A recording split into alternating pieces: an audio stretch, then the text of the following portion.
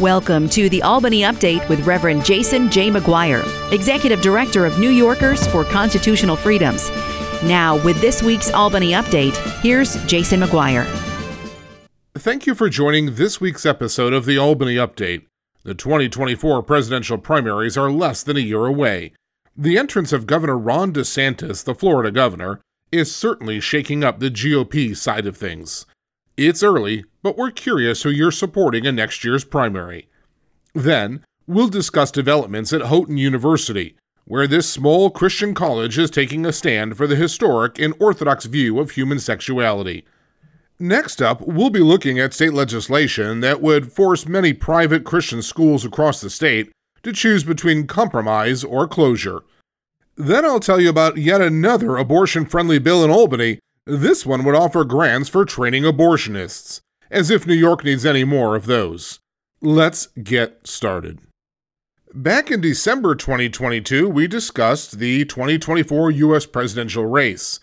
But in the 6 months since that time, there have been some significant developments. On the Democratic side, the major question late last year was whether President Joe Biden, the Delaware Democrat, would seek re-election to the White House in 2024. The answer to that question is yes. On April 25th of this year, President Biden announced the launch of his re-election bid. Vice President Kamala Harris, the California Democrat, will be his running mate. The Democratic Party establishment has united behind the president's candidacy. To date, the two best-known Democrats running against President Biden for his party's nomination are environmental and anti-vaccine activist Robert F. Kennedy Jr., a Democrat from California, and author Marianne Williamson, a California Democrat. Neither candidate is expected to seriously challenge the president. There is much more to discuss on the Republican side, though. Former President Donald Trump, the Florida Republican, announced his 2024 presidential campaign last November. Former UN Ambassador and South Carolina Governor Nikki Haley, a South Carolina Republican, kicked off her campaign in February 2023.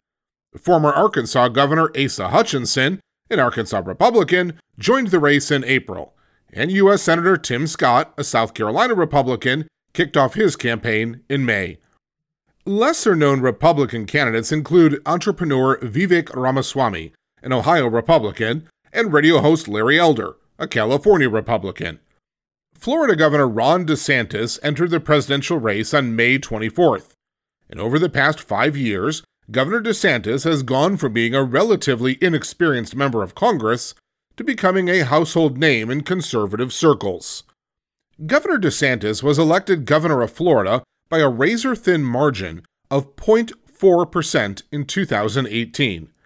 During the COVID-19 pandemic, he became known for pivoting away from shutdowns and mask mandates much sooner than many other governors did. Governor DeSantis is also noted for successfully passing socially conservative laws, including limits on LGBT instruction in schools, critical race theory, and abortion. The governor has courted controversy and gained national attention for sending undocumented immigrants to Democratic states, and for his efforts to punish Disney for its woke social stances. In 2022, Governor DeSantis won re-election by an eye-popping margin of nearly 20%. The governor's political assets are his brashness, his ability to gain the support of diverse populations, and his willingness to adhere to his principles. However, Governor DeSantis is largely untested on the national political stage, and his pugnaciousness could turn off some voters. At this time, national polls show that more than 50% of Republican voters back President Trump for president in 2024, with Governor DeSantis hovering around the 20% mark, and all other declared Republican candidates in the single digits. It is possible that President Trump will win the primaries going away, and it is also possible that the contest will turn into a two-person race between President Trump and Governor DeSantis. So which 2024 presidential candidate do you support? Our organization is partnering with allies at Family Policy Alliance in launching the Social Conservative Straw Poll. We're asking those who are socially conservative to tell us who they're supporting in 2024. You can find a link to the poll in an article on our website or in any of our social media pages. Thanks for participating in the Social Conservative Straw Poll and telling us who you're backing in 2024. Let's switch gears to a separate topic. She and her, he and him, they and them. Well, over the past several years, it has become common in certain circles for employees to list their preferred pronouns in their email signatures. A person's purpose for stating these pronouns is to indicate what gender identity he or she has adopted. Houghton University, a small Christian university in South Central New York, has been in the headlines in recent days because of a personnel decision relating to pronouns. The Guardian has reported that 2 Houghton residence directors were terminated after refusing to remove their preferred pronouns from the signatures on their respective employee email accounts. The employees' refusal to remove the pronouns violated university policy. According to a university spokesperson, over the past years we've required anything extraneous be removed from employee email signatures, including scripture quotes. Houghton University President Wayne Lewis noted that the university adopted this policy for reasons of clarity and consistency. Dr. Lewis added, "When you include preferred pronouns in an email signature, you are communicating to the public, to our current students, to prospective students and families, that you have an openness to, or potentially an acceptance of, ideas about sex and gender that are inconsistent with the beliefs of Houghton University. When you communicate through official channels, you are a representative of the university, and you only have permission to represent those positions that have been adopted and endorsed by the university." The Guardian mentioned that Houghton has taken actions that are increasingly in line with religious conservatism. This is a welcome development, because Houghton's previous president, Dr. Shirley Mullen, reportedly attended an LGBT event on campus and stated that she wanted to stand in solidarity with Houghton's LGBT students. Like any Christian institution, Houghton has every right to lay out reasonable requirements for its employees to help the university maintain a strong Christian identity. Houghton's employees have an obligation to meet those requirements, and if they do not wish to do so, they are free to seek employment elsewhere. Christian colleges aren't the only ones dealing with these issues, though. Christian schools, that is grade schools, elementary, middle schools, junior high, high schools, are also struggling with this. The state of New York has bent over backwards to accommodate the transgender movement in recent years. In fact, in 2010, the state enacted the Dignity for All Students Act, or DASA, an anti-bullying law that allowed transgender public students to use opposite-sex bathrooms and locker rooms.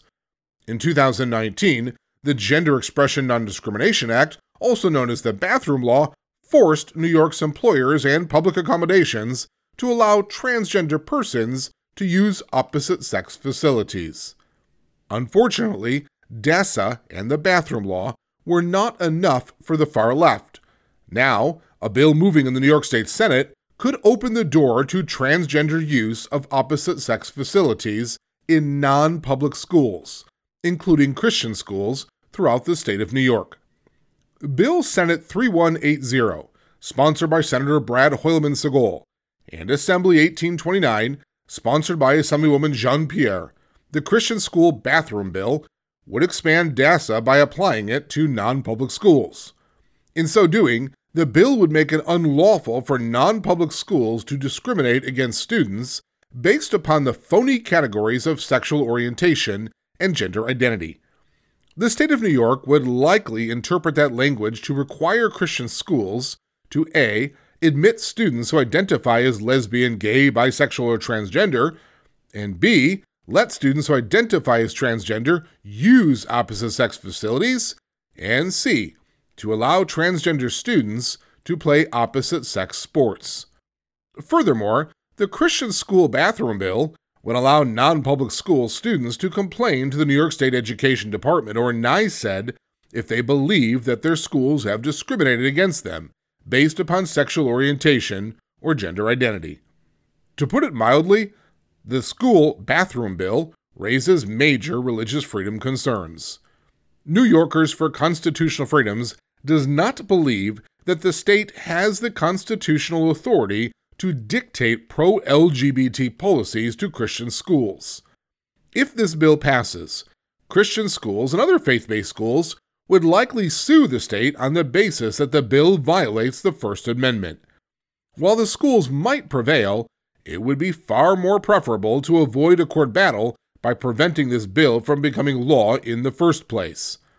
Christian schools, just like citizens in this state, shouldn't have to go to court to defend their constitutional freedoms when it is the responsibility of elected officials to uphold the Constitution first. Passing this law is clearly unconstitutional. The Christian school bathroom bill is a threat to the liberty and autonomy of Christian schools. Please contact your elected officials about this dangerous bill today. You'll find an easy-to-use action alert on our website at albanyupdate.com/connect. You can just use our Legislative Action Center at albanyupdate.com.